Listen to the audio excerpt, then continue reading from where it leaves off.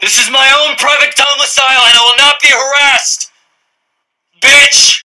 Gangsters, what's up, guys? What's 50 grand to a motherfucker like me? Can you please remind me? Get the world by the tail! Fat broads and horse-faced lesbians. Make some noise! Well, I'm here. I'm cute as shit. Whoa, skip! If you don't chew Big Red, then you. That's so horny. Nigga naked in the shower with your clothes on. Could you imagine if I hit the old water pipe with that thing? Oh.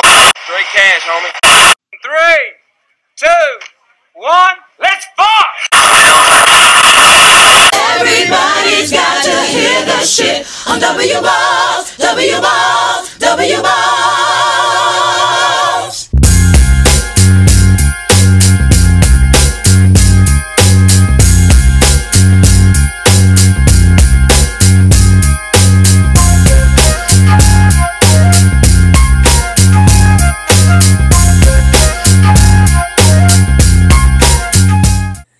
And hello, good morning, good afternoon, whatever time of day it is.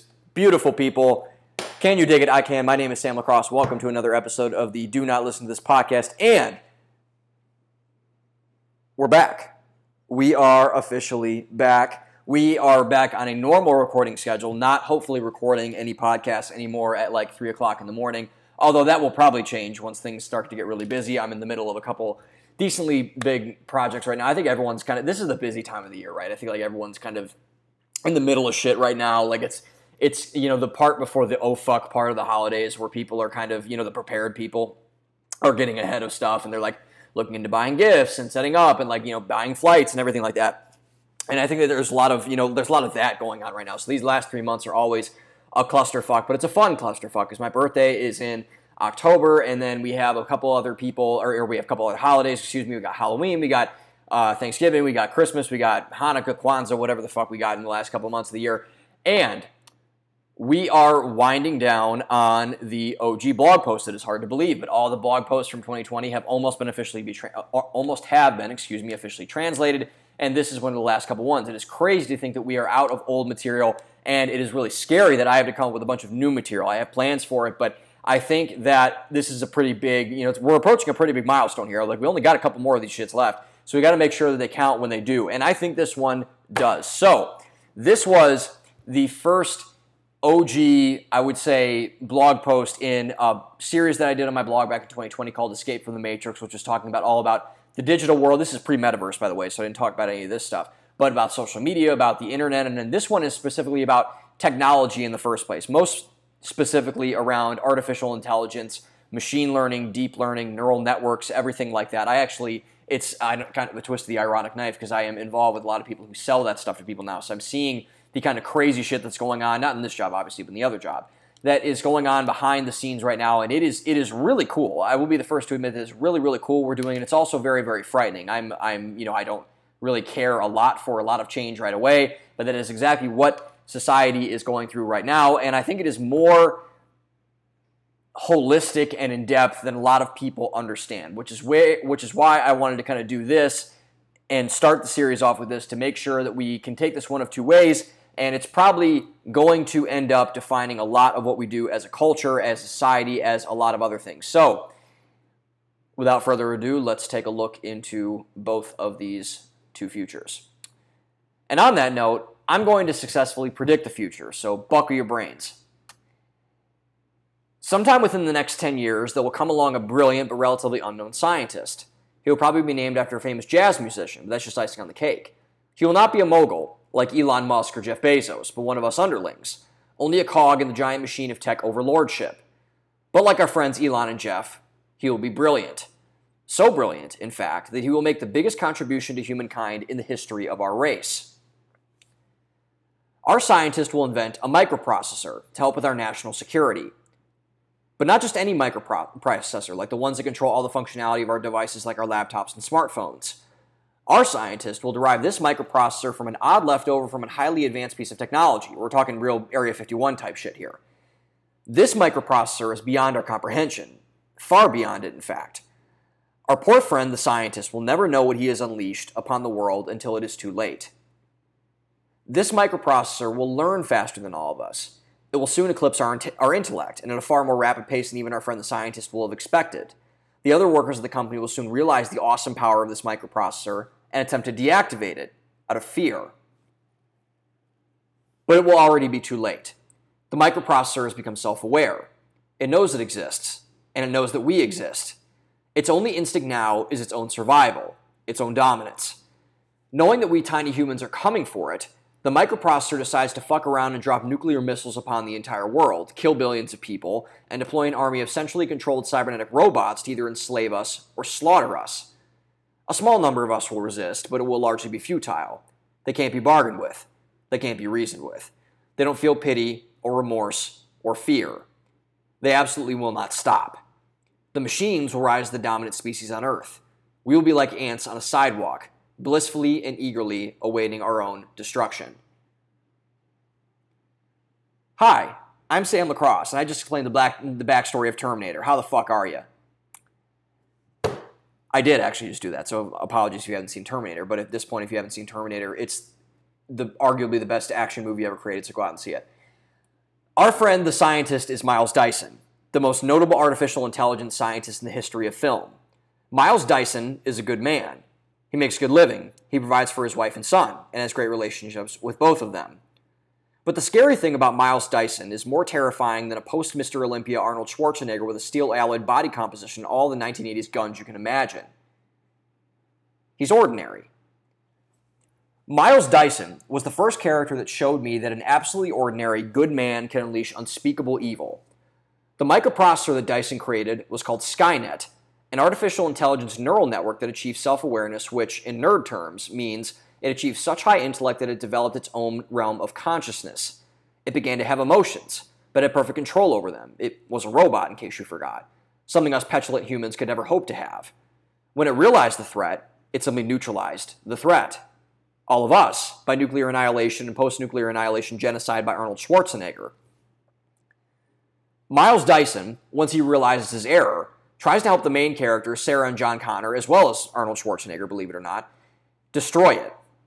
The man who worked all of his life to achieve something of value does not hesitate to destroy everything he has worked for to protect humanity, a sacrifice 99% of us would not make. Miles Dyson, being the good man that he is, tries to be even more so in order to stop what he created. But he cannot. He can only delay the inevitable. A month ago, before I initially wrote this post back in August of 2020, I went on a digital declutter inspired by Cal Newport's incredible book, Digital Minimalism. I believed that my use of technology was becoming abusive and unhealthy, and I wanted to do a hard value reset to see what truly happened when I removed all optional technology from my life. But that was another post for another day, back a couple months ago. Don't read thisblog.com, don't listen to this podcast, all that kind of shit. In that time, I decided to make the most out of my newfound freedom by reading up on some materials that sought to either invalidate or validate my claim. One of the main points of my research was the state of our technology, which is evolving at clips we've never seen before in the history of humanity. It seems far off, like in movies like The Terminator, but AI is coming. It's being developed at a more rapid pace than any of us could have ever thought possible even 5 years ago. The aforementioned Elon Musk said it's going to be the most likely cause of World War III in the form of preemptive strike caused by another nation's superior AI infrastructure. Vladimir Putin, the man most likely to cause World War III at this point, said that whoever masters AI will rule the world.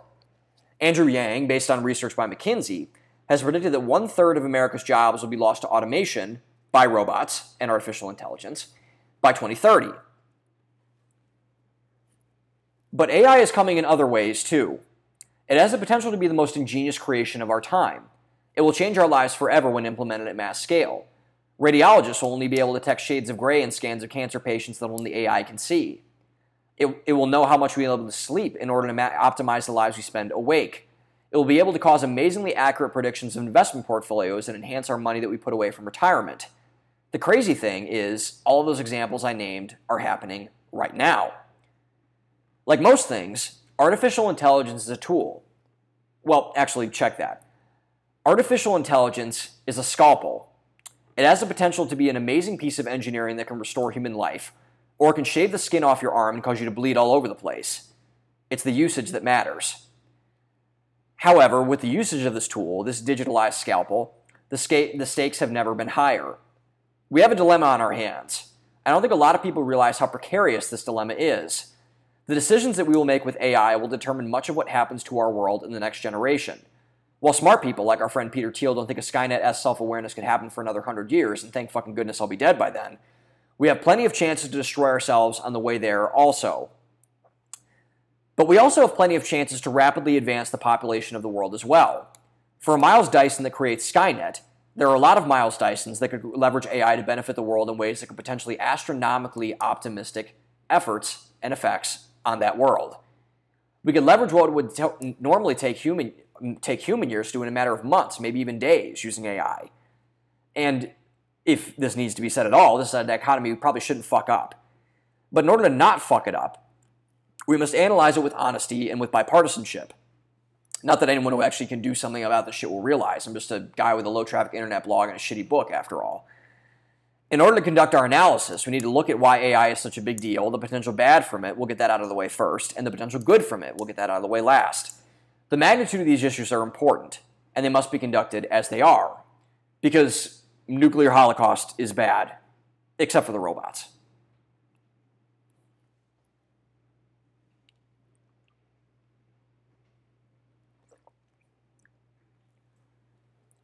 To know why nuclear holocaust is even a possibility from AI, we need to analyze it further in order to see the genesis of this technology. To put it in very simple terms, artificial intelligence is a piece of technology that has the capacity to learn. A common example of this is the algorithm built into Netflix, which takes the shows that you watch and gives you recommendations based on things like the genre, the actors, the length, etc. The technology has, quote, learned your preferences of what you like to watch based on a sample of data that you have given it via your choice of preference of shows. This technology can be built into other things too, and is only enhancing because of the other trends in innovation technology such as big data, neural networks, and quantum computing. With a certain artificial intelligence software, companies can now predict based on modeling who their best customers will be, who pays their bills on time, and what returns a certain investment will get out of the stock market, obviously discounting the potential calamitous effects of a strange beer virus from China, caving in the knee of the United States economy, Vladimir Putin going on a nuclear holocaustic rage, hopefully not, I guess, hopefully not for sure, but those type of things. With data, possibilities for complex systems to be analyzed and learned are open beyond our imagination. Our minds are simply not built to handle mass amounts of information that they project. They'd probably explode, like Arena Spalco. So we outsource them to artificial intelligence to analyze them for us. With the information they spit out at us, we can use them to better our lives. See the example of Netflix earlier, as well as things like YouTube and social media algorithms. But AI is not just for the big players anymore. It is now being built into every part of our lives. Chatbots that populate web pages and call center workers that answer phones are now powered by it. QuickBooks has installed in their software to predict things like billing cycles and trends in cash flows. In the words of Mark Cuban, quote, "This, AI, is the new space mission. It really is," end quote. He says it will affect even the smallest of businesses. With all due respect to Mr. Cuban, and I don't have a ton to begin with, I should be frank about that, I'd like to make a more bold claim. It will affect even the smallest person. It's already coming true. Have a social media account? You use AI. Order Chipotle or Starbucks over an app? You used AI. Have a butt plug of your preference recommended to you on adamandeve.com? You used AI. It is everywhere, and it is only getting faster. Over the last 150 years, I believe the argument strongly could be made that we've made more technological progress than we have in all the time before in recorded human history. That is because technology has a snowball effect. The better it becomes, the more possibilities arise from it. As the snowball will get bigger and faster, rolling down a hill, it will become so massive that it cannot be stopped. And that's where nuclear holocaust happens, at least according to the Terminator. But if we don't get nuclear holocaust, unfortunate I know, there are still other things that are happening because of it that could prove catastrophic. Everyone should care about them. The problem is no one wants to talk about them. I still don't understand why. People like Cuban and Musk have wanted to broach the subject for years, but none of our ruling class wants to bring it up. Odd? Not really. The most important sphere of influence in which the most devastation could happen is within the economy. Say what you want about whatever political ideology you subscribe to, but I'm a firm believer that the economy is the driver of most everything good that happens in our lives, besides our families, obviously. It gives us purpose, and it gives us what we need to survive. Income, health insurance, time away from our spouses so we avoid stabbing each other's eyes out, things like that. But due to the rapid advances in AI, the quote, big deal I talked about, the snowball rolling down the hill, could prove to be the biggest thing to happen to our economy in the history of even having an economy. Let me explain. And to explain, let's go back to the past 150 years thing. Because this is why it's such a big deal. Over the past 150 years, there have been 4 industrial revolutions. That's a fuck ton when you look at the length of human history. A lot of people, usually economists and historians, define them differently with different eras. I've talked about my definition of the 4 of them before, and I'll state them again for clarification. The first industrial revolution happened in the mid-1800s with the inventions of the steam engine, cotton gin, and industrial manufacturing equipment. The second industrial revolution happened in the early 1900s with the inventions of the process operations, most notably the assembly line perfected first by Henry Ford and the Ford Motor Company. The third industrial revolution happened in the 1960s and 70s with the invention of things such as computers, microprocessors, shout out to Miles Dyson, and semiconductors. The fourth industrial revolution is going on right now. That's the AI, big data, cloud computing, machine learning, neural networks, and other advanced technologies. The important thing I want to drive home here is not just that there were 4 industrial revolutions. The real impact of those 4 is that they compound each time a new one occurs. The technology gets better and more efficient, quicker. It takes less time to develop. We see that from the time periods get shorter between each one, even if it's only for about a decade or so. And the technology gets better. Much better. This amazing ability for technology to become so much better and grow so much faster than what it is what the big deal is. I'm afraid that if we don't get ahead of that pace of technology, we can do some pretty serious damage to our world. Like totally topple industries and countries serious damage. And, to illustrate that, we're going to be comparing and contrasting 2 companies throughout the 4 industrial revolutions to see how this effect has been permeated. To keep it simple, let's use 2 companies that both start with the letter. This is actually really funny because this company's not named this anymore. Let's use 2 companies that both start with the letter F. Facebook, or Meta, and Ford. Ford was created in the first industrial revolution, seeing as Henry Ford didn't invent the second one yet. In those days, there was just one man who worked on one part of a car. For the purposes of our example, let's just say an engine. The first industrial revolution created the engine itself. It made it possible to go places without walking or using a horse. It was awesome. That one man would work on an engine for a very long time until it was finished. He would do everything.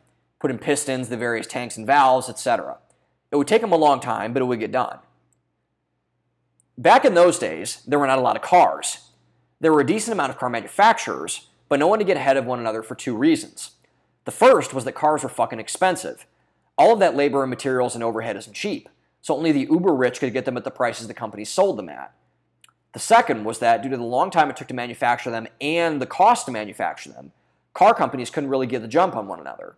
They all were competing using one man, the one man, one engine business model. Henry Ford was puzzled by this. He didn't know what to do. He knew Ford made a great car. The engineering was good, the materials were well sourced, the men were skilled. Why weren't they getting ahead? Ford deduced 2 conclusions, the same ones we reached above. The price was so high, so no one could buy it, which essentially priced them out of their own market. And the time to make them was too long, so they couldn't move faster than everyone else. Henry Ford racked his brain for years trying to solve this problem. But then a light bulb went off. Henry Ford realized that the one thing that he had going for him was actually hamstringing him as a company, the skill of his own men. He was depending so much on them to do so much that he was essentially kneecapping his entire operation. He wasn't being efficient, not even close. So, what Henry Ford decided to do was pull a gigantic fuck it and start his own industrial revolution. The second one. Ford set up conveyor belts in his factories and put groups of men on different parts of the line next to a box of parts. Their one and only job was to put that one specific part to the engine on the engine. One man put the pistons in, one man puts the gas tank in, etc. Henry Ford realized that it was a waste of time for one man to put together one engine by himself that it would be to have one man help put together 50 engines with a team. It was a no-brainer, efficiency personified. And the results that happened were magical. Ford Motor Company began to pump up product like it was nothing. They slashed the price of the market value of a car down to near nothing, at least at the time, releasing the Model T as the first affordable automobile. Ford not only improved their volume of sales, but they also seized the opportunity to capture a shit ton of market share, crushing all other wannabe car manufacturers in the process.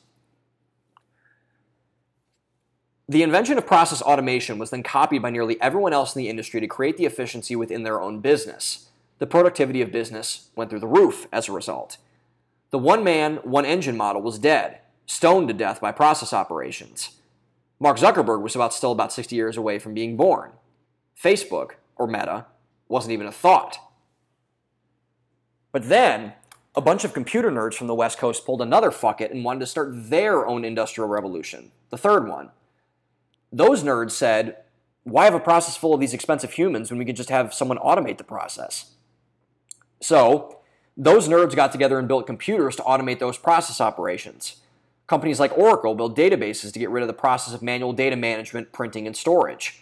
Companies like Dell made computers cheap and accessible to use in their home, much like Henry Ford did with cars, to make ordinary people to be able to do things like bills and expenses. Companies like Microsoft made software to fill computers like the one that Dell made to make all those actions possible. This compounded the efficiency of the already efficient process operations, creating a whole other stratosphere for wealth for people to play in.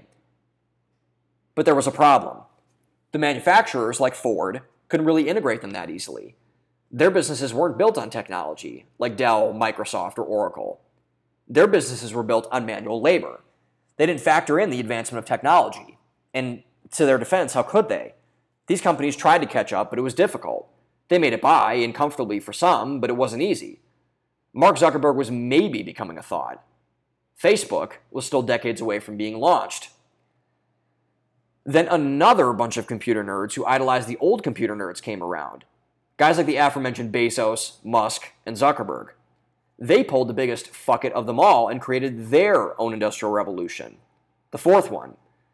Instead of having something automate the automation, why don't we just make the automation automate itself? And that is how artificial intelligence happened. That, and every other big trend in technology, happened and is happening because of that reason. And why wouldn't it? You don't have to pay AI benefits. You don't have to increase their salary by 5% each year. You just build the thing and watch it work while you jerk off to how much money it's making you. Facebook has been the most efficient company and effective company at doing this, in my opinion. It's the greatest company that's been created in my lifetime. Mark Zuckerberg, with his entourage composed of people like Andrew Bosworth, Chris Cox, and Sheryl Sandberg, have created this business model and made a company worth more than $600 billion in less than 20 years. It's nothing short of staggering. All that they needed was an algorithm and a network effect of people to spread the word. I bet their marketing team has approximately -7 people working in it. Okay, so I get it, that was tedious, but I promise it has a point. Think of how our technologies have progressed. The effects are nothing short of staggering. In the early days of Ford, you needed tens of thousands of workers, multiple factories, a shit ton of money to pay those workers, a shit ton of money to keep the lights on, and a whole bunch of other shit. You made a lot of money, but you first had to spend a lot of money. Now, all you need is a 15-year-old kid, a laptop, a tutorial about how to code in PHP, and some server space. You'd probably get that for around $5,000. If the kid turns out to be any good, he might turn that $5,000 into millions of dollars. That's a hell of an ROI. Any finance major east and west of the Mississippi would have creamed looking at it. There are reasons why certain industries like manufacturing and truck driving are scared shitless of artificial intelligence. Their companies are based on tangible goods, products, and people. Companies like Ford need a whole lot of tangible goods and a whole lot of technology to survive. Facebook only needs an algorithm. There is a reason why Google and other companies are letting their employees stay home so long. They can. Ford could never do this. Their entire business is built on the backs of getting men and women in the building to do their jobs. They can't do it remote. It's impossible. So a question for you. What happens if the fifth industrial revolution happens? What happens if technology takes another huge leap forward? The destabilizing effect that could have on the world could be catastrophic. Entire countries could cease to be economically viable, Germany being an easy target. Now, if you want to talk about some people who hate Elon Musk, look no further than our friends from the Rhineland. If this Tesla making a profit thing continues, their entire economy could go to zero. No, seriously, it could and probably is happening right now. Ford could be decimated, as well as mainly any other company that looks like it. And why wouldn't they be? It's more efficient. It makes more money. This inequality at the concentration of wealth and power is getting larger and larger with no end in sight. It isn't just happening with innovation either. When the 2017 tax cuts were passed by Congress, both sides of the aisle, per usual, dogpiled on one another, constantly proclaiming that the other was wrong. The left claimed that the evil rich people would just hoard wealth and not give back to the company or its employers. The right claimed that the non-evil rich people would not do that. The problem was that they were both wrong. The left was wrong in the fact that they made an absolute. Only Sith do those. It's not wise to do them. The right was wrong in the fact that they underestimated some of the greed and efficiency obsessions of some of those people at the helms of these companies. My dad has worked in engineering, specifically manufacturing, all his life, and is now a businessman in charge of running a lot of these manufacturing processes. When I asked about this, he told me that his company did do what the right had intended, as did a lot of other companies. They bought factories and plants, made capital investments, etc. These are good things. They did what the bill was intended for. But the rulers of Silicon Valley did exactly what the left said they would. 84% of all the stocks in America are owned by 10% of Americans, according to Financial Times columnist Rana Foroohar. The biggest owners of said stocks, the people that own the biggest and richest companies, the people that own the biggest and richest organizations in the world, the rulers of Silicon Valley. The rulers of Silicon Valley use most of that money to purchase stock buybacks of their own companies, park it offshore near $1 trillion, according to Foroohar, and buy bonds, all to bolster their own financial positions. They do not spend any money in a constructive way, because why would they? They don't need to.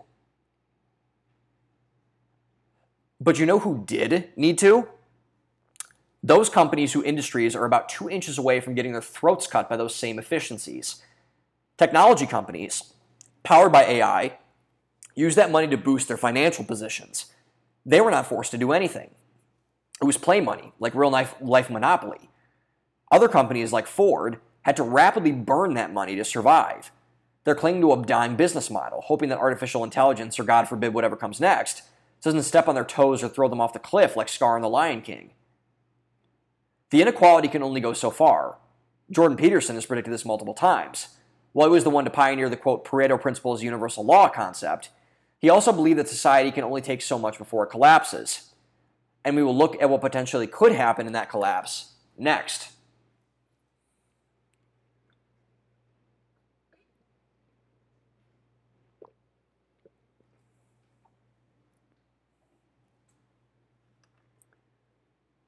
Don't worry, I promise it'll get better.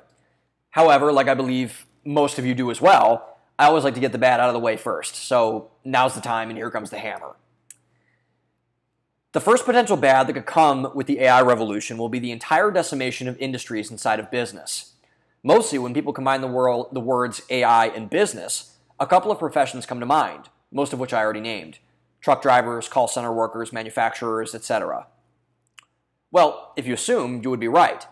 Any, quote, unskilled, which is a fucking ridiculous term because every job has skill to it, work, such as working a line in a factory or driving a truck across the country, could be very easily replaced. There's an automated truck driving software that in simulations and tests has driven all rides to a 98% success rate. That's a pretty high number. The only thing that has prevented it from laying the boom on the rest of the industry is that the other 2% is also a pretty high number when it comes to car crashes of semi-trucks. Exhibit A, you don't want your local 18-wheeler of produce running out of control off the road and careening into a school of young children. This is not good. How many of you have talked to an automated voice messaging system when you've called the main line of a business in the last month? The answer, especially during COVID? Mostly all of you. How about a chatbot on the internet when you went to look up a specific product? I bet a lot of you have too. Much easier than that tedious search bar at the top right corner. As we've already covered with the Facebook Ford example, robots don't need to eat, get paid, or receive benefits packages. They only need electricity and occasional fluids and maintenance to keep them running. That is, until Miles Dyson creates Skynet, but let's not think about that possibility right now. These all could very well happen with advancements in artificial intelligence.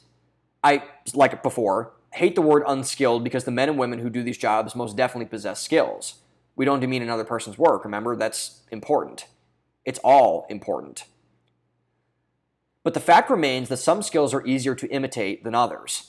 It takes more skill to draft a design for a hydraulic valve than it does to operate the lathe that makes the valve. Other examples follow suit as well. It's less difficult for anything, including an AI-enhanced object, to learn a task that's easier than another. That context is built right into the definition. This is where these easier skilled jobs are in trouble. Their jobs are prime targets for disruption for two reasons. First, because of the reasons we've already laid out, they can simply be duplicated easier than other jobs. Second, because a lot of those businesses are far behind on the innovation curve, as we saw in the previous section. They need to spend more money to catch up based on things such as the relevance of their business processes and how many physical assets they own. And then to enhance these two options, those companies will bite at the opportunity, especially if it means saving their business. But what of industries that are not these industries? Could they be replaced too? And the answer is yes. It's happening right now. Self-driving cars are a great example. The main reason for self-driving cars, and most artificial intelligence really, is to eliminate the possibility of human error. Human beings, as we discussed many times, are imperfect creatures. We fuck up, and we fuck up a lot. Artificial intelligence removes that possibility. It makes it impossible for it to fail, because the algorithm won't let it fail. So what happens to car insurance then? I'll tell you. It ceases to exist. Their market cap and stock prices go to zero. Why would anyone pay when there's no possibility of crashing? It doesn't make sense. It's not economical. Consumers are smart people. They know things like this. How about radiology? We're seeing this shift right now too. Using artificial intelligence software, doctors and physicians can use these technology to see shades of gray the human eye can never hope to see. There's just too much variety, too much gray for our puny minds to comprehend. It's nothing for the machines. Who wouldn't pay for that? I sure as shit would. If any cancer patient, or if anyone getting a scan for things like cancer, would have the choice between an imperfect human brain and a perfect AI equivalent, I think they would agree with me. Good for the patient and the machine, bad for the technician whose job used to be relevant. These shifts will affect all industries and a lot of people in them. The amount of jobs that could potentially be displaced number in the tens of millions. And as we saw by the 40 million unemployment claims from the coronavirus, this can cause quite the strain on not just the people filing, but on everyone. Society is not meant to have that many people idle. We don't do good when we don't have some purpose. The number may not be 40 million, I would assume it would be higher, actually, and more permanent. But I would prefer not to play Russian roulette to see how close we can get. Which leads to my second point. Our economy and society is not based entirely on a free market. We're a mixed economy, meaning we let the free market run free while under the regulation of the government, except if you work in big tech, but that's another post for another day. However, I would still argue that we're about as free of a market as there is in any top-tier economy in the world. There's a reason that the rest of the world still envies us from a lot of angles. Capitalism is the engine that drives the economy, and the economy of much of the world, such as Sweden and the United Kingdom. Capitalism is an imperfect system, just like any system that ever has and ever will be invented. It can always be improved and it will never be finished. However, capitalism has always proven to be the best form of economic governance historically. There is a reason why Great Britain has been a world power for nearly 1,000 years, and Russia has collapsed on itself 3 times in the last week, including this week. However, much like we've seen with the COVID outbreak, capitalism doesn't work well in all cases, global pandemic and potential world war being one of them, 2 of them actually. A lot of shade has been thrown its way. The calls for its abolishment to try another system like socialism or, God forbid, communism have only gotten louder. There are multiple reasons for this, too many to name in a blog post.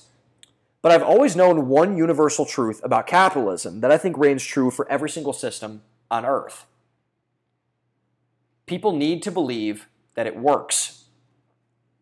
Think about it. If people don't believe that a system, or anything for that matter, works, then what the fuck is the point of doing it? It only makes sense logically. You can only beat your brain against a brick wall for so long before you bust your skull and bleed all over the damn place. We're at a unique time period. As we've seen in the previous section, our technologies are advancing and building upon themselves at clips that we've never seen. The snowball is getting bigger and faster. Gaps are growing wider. With those gaps, just like excess, there is potential for a giant snapback in some form or fashion. Think the climate now is bad? Wait until full-time revolution starts to kick in. In this time of rapid acceleration, we cannot afford to stand still and watch it happen from the sidelines. We must adapt at the pace of what the market adapts at, or we will be left behind. Like any virtue, it becomes a vice when taken to excess. When capitalism is completely unleashed, efficiency reigns. And, like we talked about in a section ago, That is when the worst of capitalism can rear its ugly head and do some serious damage to a bunch of hardworking and innocent people. If capitalism does not evolve, if it does not suit the needs of the market will consume the old version of capitalism and spit it out like it's nothing.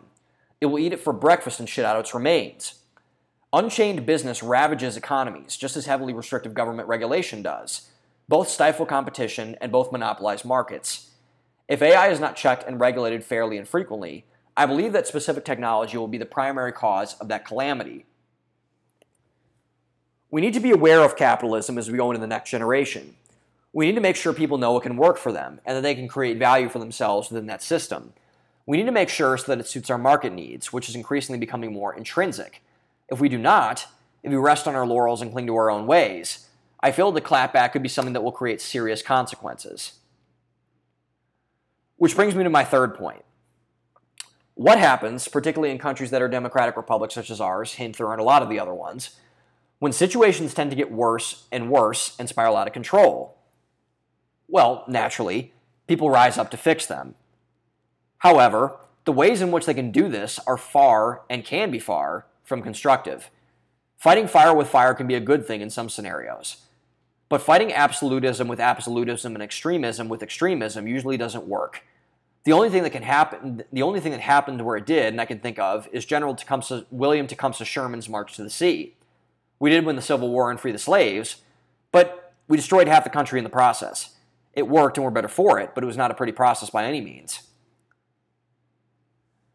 The way we see this now, thankfully there are no crazy things like total war going on here anymore, is mostly in politicians. Our political polarization is the highest it's been in America since the Vietnam War era 1960s. It's truly a crazy and momentous time to be alive. Things are changing at a rapid pace, not just in technology, but in politics as well. The rise of political populism, ranging across the spectrum from the Bernie Sanders type left to the Donald Trump and Ron DeSantis type right, is the biggest example of this. The ruling class is under fire from both sides of the aisle. The amount of tear down this wall sentiment is high from both conservatives and liberals. While I'm no fan of our ruling class and their misplaced sense of virtue, there is danger to this populism as well. Anything taken to an excess becomes a vice. Always. Too much of the tear down this wall sentiment will result in just that, the tearing down of that wall. And that wall? It's the social fabric of our society. From both angles, this sentiment can be catastrophic if it is not balanced out. Populism runs high on emotion no matter where it comes from. And that emotion, when supercharged with toxic mob and anti-mob mentality, is where the danger occurs. Look no further than the mass riots and bizarre autonomous zones that appeared in downtown Seattle in summer of 2020 for proof of these in the last couple of years. This slippery slope leads to the extreme abuses of power that we're seeing throughout our society. And it has the potential to get worse the powder keg of an election that we had in November and are going to have in this upcoming November. The 4 years after that and the 4 years after this will determine a lot of what happens with technology companies, specifically artificial intelligence. If AI technology keeps accelerating, and hint it will, the power of the people that makes it and the technology itself will continue to spawn. The 4 years that follow these upcoming elections will determine a lot of what happens in regards to that. So, that 15 minutes of depression was the bad scenario, and it's very real, at least in my opinion. There are too many signs that tell me it's not at least an impossibility. Most likely, it will be a blend between this scenario and the idealistic one, which I will lay out next.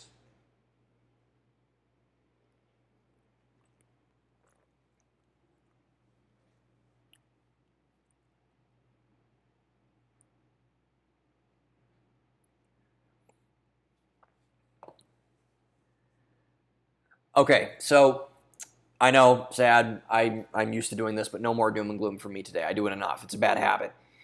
But for real, let's not get lost in the sauce of all the doom and gloom. We need to realize why this technology, why any technology, to be honest, is being invented. The bottom line is that AI is being invented to make our lives better. It really is. I work with a lot of companies that are doing it. I don't think there's any number that can prove that, so I can't say for sure in terms of data. But I don't think that so many of the top companies and leaders in the world would be so fascinated by and investing so much in it if they didn't think it had the potential to benefit the human race. And that is exactly the first point I want to make. Technology, no matter what the technology is nearly always made in order to make others' lives better. You can debate mustard gas and things of that ilk, I suppose, on the other hand. It makes us work less hard and work more smart in order to achieve the better results overall. I just totally fucked that sentence up. I'm sorry. The holistics of approaches are what makes them attractive to nearly all people. It's why the most groundbreaking achievements and advancements in technology, whether they be filtered water or the television, have been so widely adopted. Radiology will get better. Better radiology means more accurate scans of horrible things like cancer. More accurate scans of horrible things like cancer mean more accurate and quicker treatment of those horrible things. More accurate and quicker treatment of those horrible things make the patient's chance of survival of those things much better. These are good things. Driving will get better. Autonomous cars will make accidents a thing of the past. You won't have to worry about being tired or too drunk or too anything. You'll simply get in your car and go. No more drunk driving accidents. No more family members dying. No more horrible things on the TV we have to see. More efficient travel. Fire car sex. These are good things. Patterns like this will be all too common as artificial intelligence is widely adopted into practice across all areas of life. It might take some time, but these things are coming. There will be turbulence, but like those autonomous cars, they will eventually arrive at their destination. And when they do, I'm assuming that we'll adopt them. We always have, no matter how disruptive the technology initially seemed. There must be another side of the coin. There must be balance. If there isn't, we risk succumbing to absolutes. And we cannot do this. Only Sith deal in them. The bright side and the light side is still a choice if we choose to see it. Which leads to my second point. What we will do now is we will simply not have to do these things like some of our jobs and even simpler things like driving our cars. Well, that's where Andrew Yang comes in again. Andrew Yang has received a lot of pushback from a lot of people on his views on what he calls a freedom dividend. The freedom dividend, he proposes, would be an opt-in program to receive $1,000 a month from the government, and was the central focus of his candidacy for president in 2020. Yang believed that the potential of AI was so huge and so disruptive that in order to feed their families and pay for rent, the government should supplement those losses of jobs. The money was to be modeled out by adding something called a value-added tax in companies which, according to the data cited from Yang, would more than pay for the program. But Yang also had a secondary motive for the freedom dividend. He pointed out a loss of hope and joy in a lot of people in the United States, particularly those in the heartland areas, the Midwest, and the Plains. Yang believed that this $1,000 liquidity bump to every single American who opted in would increase the things that people actually enjoyed doing. Maybe it was writing, maybe it was starting a business, maybe it was spending time with family. And this argument has validity as well. The appeal of this, economically speaking, is something called the velocity of money. The velocity of money is basically how often money exchanges hands between parties. The main thing that affects this is the liquidity of people, which basically means how much money they will have to spend on things. Giving everyone in America $1,000 certainly helped this argument. By getting rid of the dead weight that most meaningless activities and encouraging people to do those more meaningful activities, Yang thought it would be a boon to both creativity and entrepreneurship. And America could use a lot more of both. It needs it, and badly, because the numbers are not good on both. Good things happen when people optimize their activities. More technology will be born. More businesses will be started. More families will be created. More guys will follow in my footsteps and create more low-traffic internet blogs. The possibilities are endless. This is ascension personified. The act of pursuing higher meaning for the sake of pursuing higher meaning. It's the ultimate goal of my life. It's the ultimate virtue, and a true virtue of that. With AI making it easier for us to free time, who wouldn't want that? The answer, everyone would want that, given if it's a constructive solution in the first place. And why? Because it allows us to have better problems and develop better solutions to bigger problems. And that is the final point. That is why AI can be so huge. As we shed the meaningless in favor of the meaningful, we can adopt some of those meaningful problems and take them on with AI strapped in its holster.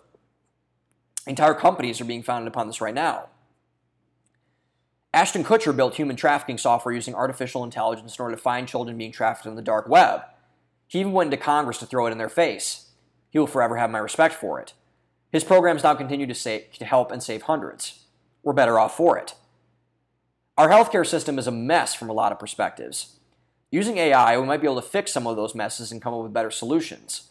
The machines are smarter than us and unburdened by petty things such as biases and human error. We should listen to them.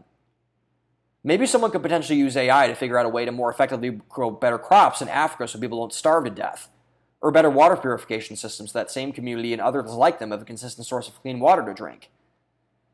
People in Silicon Valley are building drones and robots powered by AI in order to create carbon capture technologies in the private sector. In deploying these robots, they can suck out carbon in the atmosphere and unburden our climate from disastrous effects that they believe will happen. I don't know the first thing about climate change, or but I'm hardly an expert, and hardly any of those people, by the way, so be careful what you buy.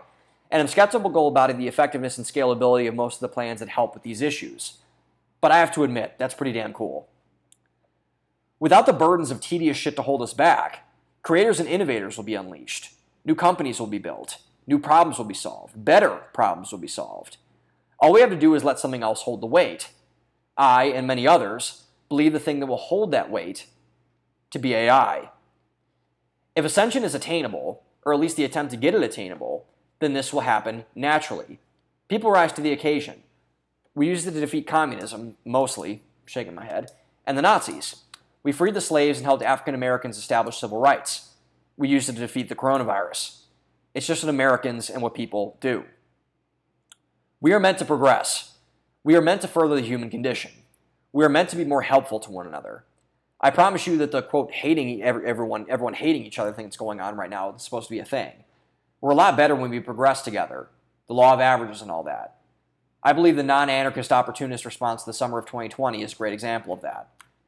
The brighter side can be seen, but the million-dollar question remains. Is it possible? I don't know if it is or not. I believe the terrible solution is more likely than the idealistic solution, as it is with most everything. But I believe it will be a mix of both, as it is with most everything. Technology, throughout history, has always shown to create more wealth than it destroys. But we've never had a situation like this occur as rapidly as this one has. The compound effects of technology that is this advanced are the likes of which have never been before seen. It's frightening how quickly it's advancing and how little people are taking notice.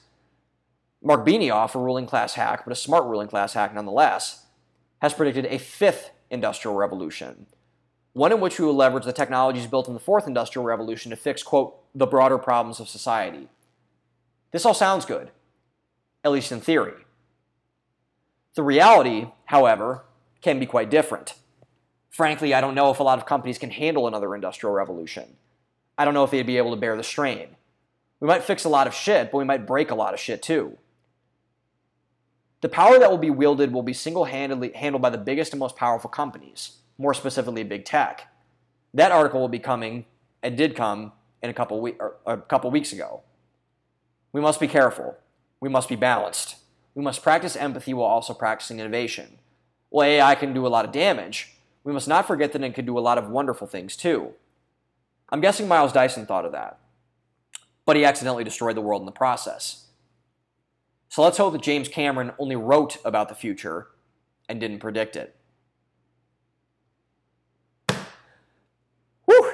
Okay, that was heavier than I remember writing it as, but that is the AI dilemma, folks. It is a scary thing. It is a very real thing, and I hope we don't fuck it up. I sincerely hope we don't fuck it up, because if we do fuck it up, that's going to be a problem, as hopefully you saw. But it's a very interesting thing to look at. I think it's one of the most underratedly massive changes going on in our society. We won't probably feel it until it hits us right in the face, but I think it's pretty cool, and I think it's really, really interesting to look at in a number of ways. So that's the post for this week, guys. That's the podcast for this week. Again, winding down as we go into the end of 2022. The last couple articles that I originally wrote on the OG Don't Read This blog. Only a couple more to go, and I'll see you guys for them. So until then, open your mind, own the day. Thanks for listening, guys. See you next week. Hopping like a rabbit. When I take the Nino Ross, you know I got to have it. I lay back in the cut, retain myself. Think about the shit and I think it well. How can I make my grip? And how should I make that nigga straight?